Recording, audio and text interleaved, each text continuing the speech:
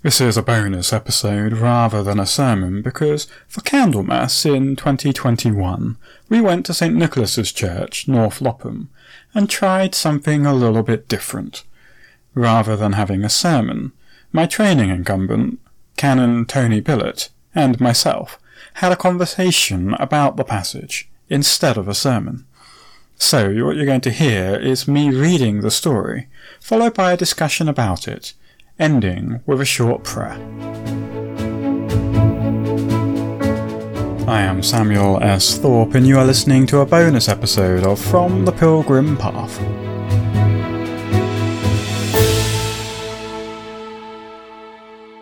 Let us hear the story of Candlemas from Scripture, from Luke chapter 2. When the time came for their purification according to the law of Moses, they brought Jesus up to Jerusalem to present him to the Lord, as it is written in the law of the Lord. Every firstborn male shall be designated as holy to the Lord. And they offered a sacrifice according to what is stated in the law of the Lord, a pair of turtle doves, or 2 young pigeons. Now there was a man in Jerusalem whose name was Simeon. This man was righteous and devout, looking forward to the consolation of Israel, and the Holy Spirit rested upon him. It had been revealed to him by the Holy Spirit that he would not see death before he had seen the Lord's Messiah. Guided by the Spirit, Simeon came into the temple. And when the parents brought in the child Jesus to do for him what was customary under the law, Simeon took him in his arms and praised God, saying, "Master, now you are dismissing your servant in peace, according to your word. For my eyes have seen your salvation, which you have prepared in the presence of all peoples, a light for revelation to the Gentiles, and for glory to your people Israel." And the child's father and mother were amazed at what was being said about him. Then Simeon blessed them, and said to his mother Mary, "This child is destined for the falling and the rising of many in Israel, and to be a sign that will be opposed, so that the inner thoughts of many will be revealed. And a sword will pierce your own soul too." There was also a prophet, Anna, the daughter of Phanuel of the tribe of Asher. She was of a great age, having lived with her husband 7 years after her marriage, then as a widow to the age of 84. She never left the temple, but worshipped there with fasting and prayer, night and day. At that moment she came and began to praise God and to speak about the child to all who were looking for the redemption of Jerusalem. When they had finished everything required by the law of the Lord, they returned to Galilee, to their own town of Nazareth. The child grew and became strong, filled with wisdom, and the favor of God was upon him. For the word of the Lord. Thanks be to God. Well, now normally you would be expecting quite reasonably to have an address or a sermon extolling the virtues of this great story, but today something a little different. An opportunity for everybody to have a little private window into what goes on between a training incumbent and a curate.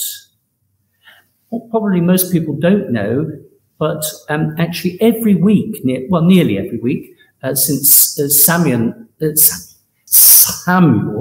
has been with us, he's always come to the rectory for about an hour and a half once a week to reflect on everything he does and experiences, and let's begin by observing what goes on between the two of us, and, well, you can make of it what you will. Well, Samuel, I wish I can get your name right. It's only been 3 years, but I'm still getting it wrong. Today is Candlemas Sunday, and I know you don't need to tell you what the story is about because you've just read it for us yourself. But tell me, why do you think it's right that the church encourages its members to not only remember this story every year, but to seek meaning in it for their spiritual lives? Well, I think it's a very rich story which has a lot to commend it to us. So we could look at it from a whole range of different angles. We could look at it as the word of Simeon saying that by this scene, by this sign which Jesus is going to be, the inner thoughts of many will be revealed. So we have a question: what are our inner thoughts when it comes to who Jesus is? We also have this sense of it concluding the Christmas season. We have a turning towards Lent. But I think it also anchors us in the Old Testament, and that's something that's very important for us to hold on to, because this is soaked in the fulfilling of the law of Moses, bringing the turtle doves and the pair of pigeons. It's filled in doing all things in all righteousness and dedicating Jesus to the Lord. So that brings in with it all of these promises that people have been waiting for. And as we think about the promises that people have been waiting for, we encounter these two marvelous characters, which we've heard your quite well-written voices read very ably this morning, of Simeon, and Anna. And they have been waiting a long time. And it's here that we find two heroes of faith, who are heroes not because they have gone out like the judges and slain many thousands of people with unlikely tools, whether it be a donkey's jawbone or knocking over a temple as Samson did. But actually they're heroes because they trusted God. And they trusted God. And they trusted God, year in and year out, waiting for something they believed they would see, but hadn't seen yet.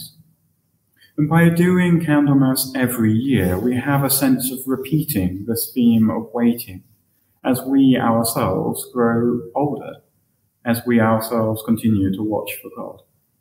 And so I think that that's something that I find tremendously rich about Candlemas. How do you find it? Well, like you, I find it speaks to someone, in my own case, getting old. You've got many years still to enjoy youth. I didn't want to say anything too direct. No. I knew that was coming.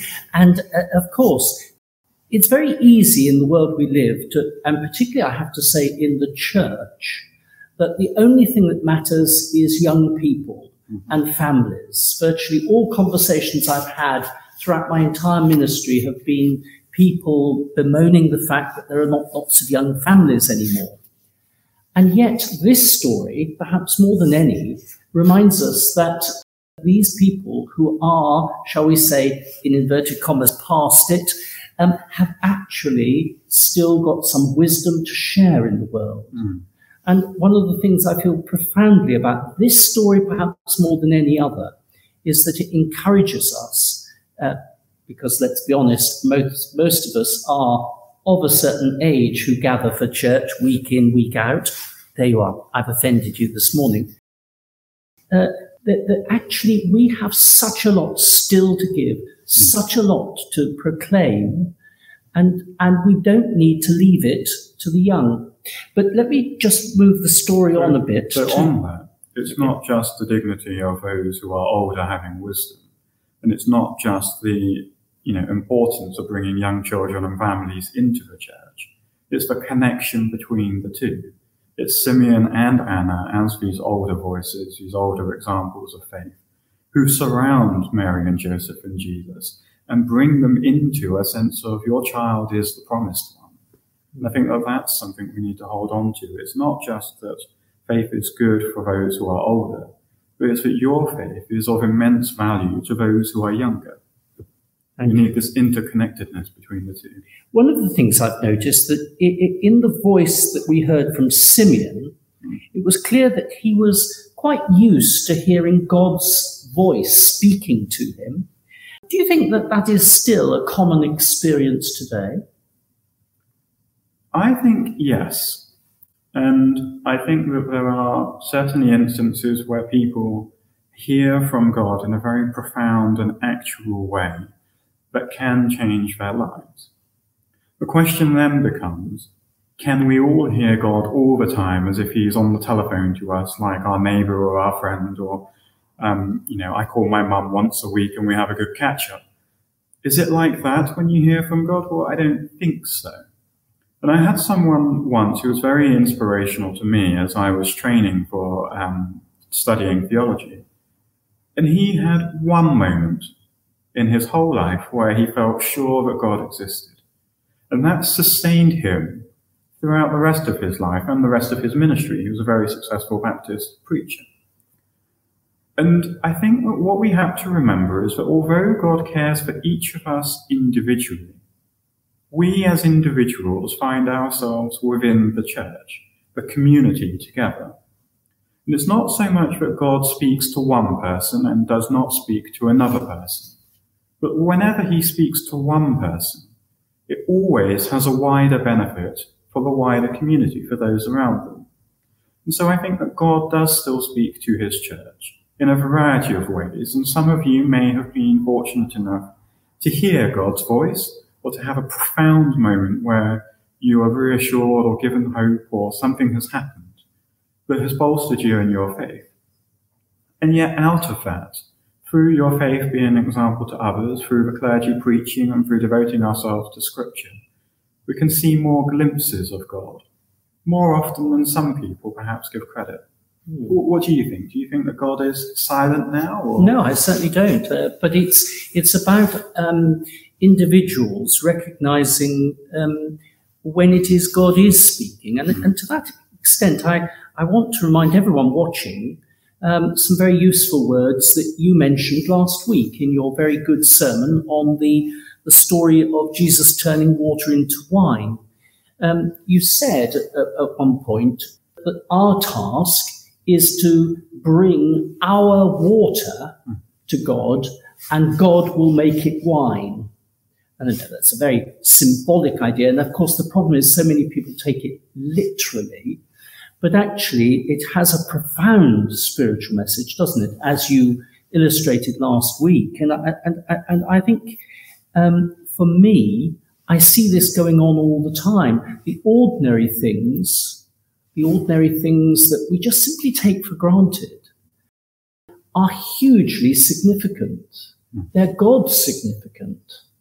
But we kind of think, oh, no, for it to be God significant, it's got to be terribly religious or very pious. But actually, if we believe, as Christians do, that we are to enjoy God's creation and to enjoy the fact that we have life itself, let alone the world, then we are already mightily spoken to by this great designer of everything.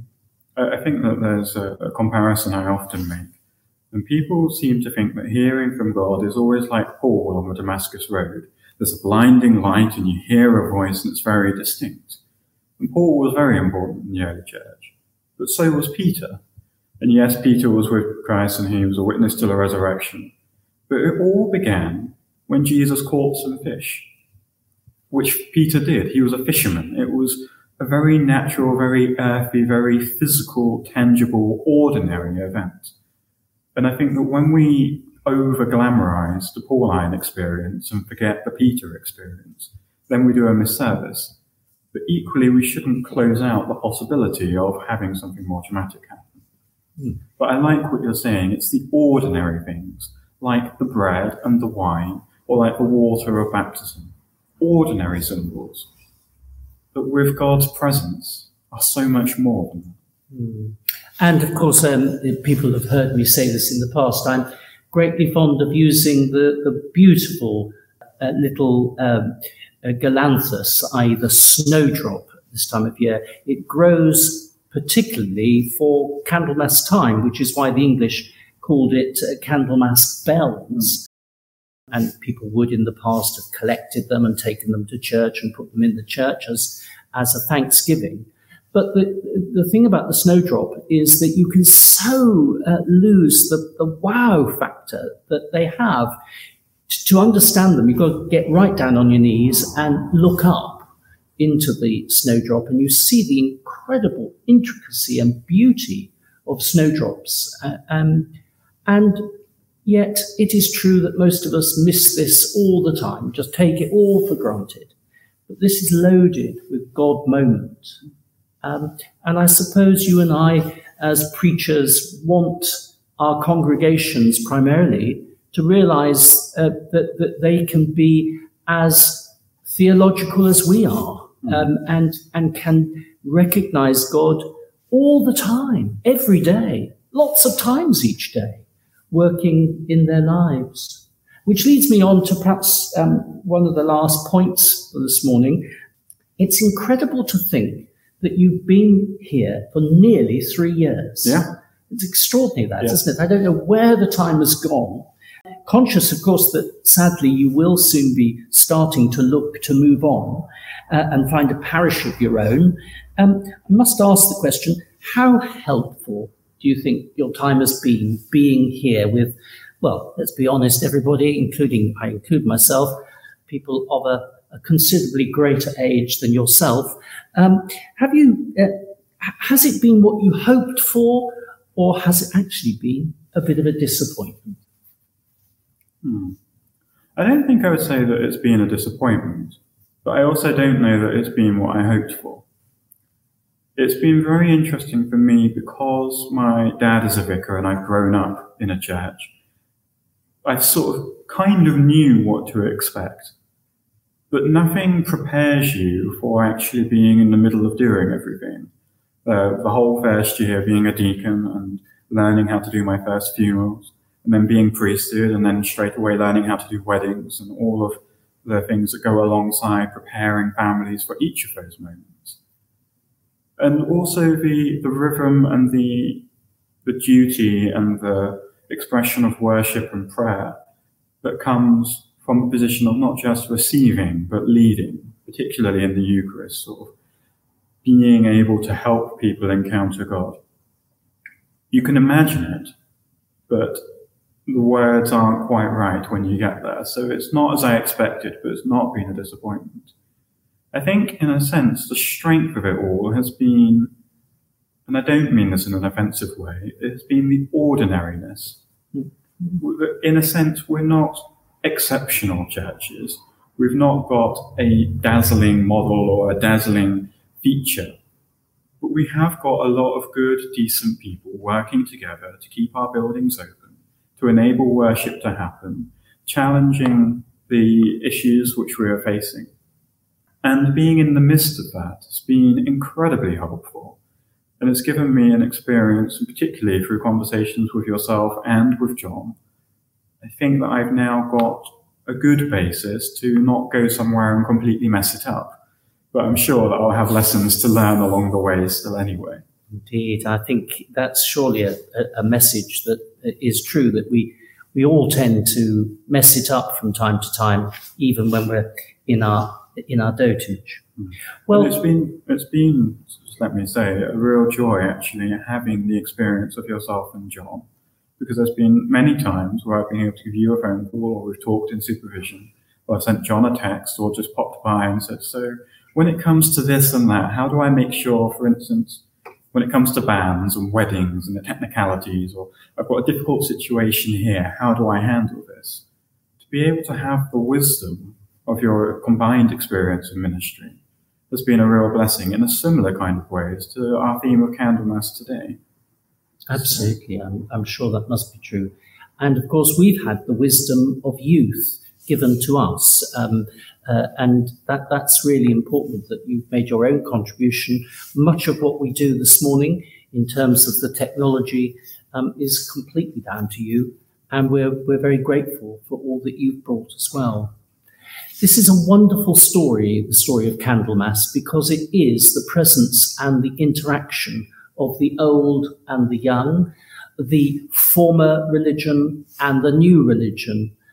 It's a linchpin. And of course, as you alluded to in an earlier answer, this is the turning point, the linchpin from moving away from Christmas, which has been happy and jolly and a lovely time, to starting to think about our Lord's Passion. Because, yes, it is lovely to have the joy of new life and new birth and all the prospect of the future. But also in all of that, it is about good news in bad times. Yeah. The gospel of Jesus is not about good news, whoopee, ha ha, lovely, lovely. It is good news, but good news to live through bad times. And so our service will end this morning, as it always does on Candlemas, by turning from the joy of Christmas to looking at what's ahead in the form of Lent, Holy Week, and then, of course, Easter.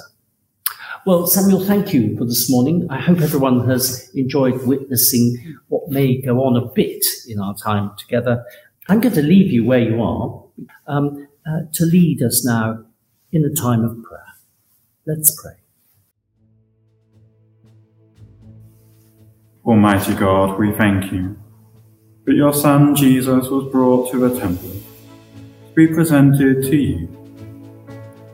We pray that you may be with us in our hearts and bring us each week, each day, to present ourselves before you, to hear your voice in the Scriptures, to know your presence with us, and to trust that you really are good news in dark times. Lord, in your mercy, hear our prayer.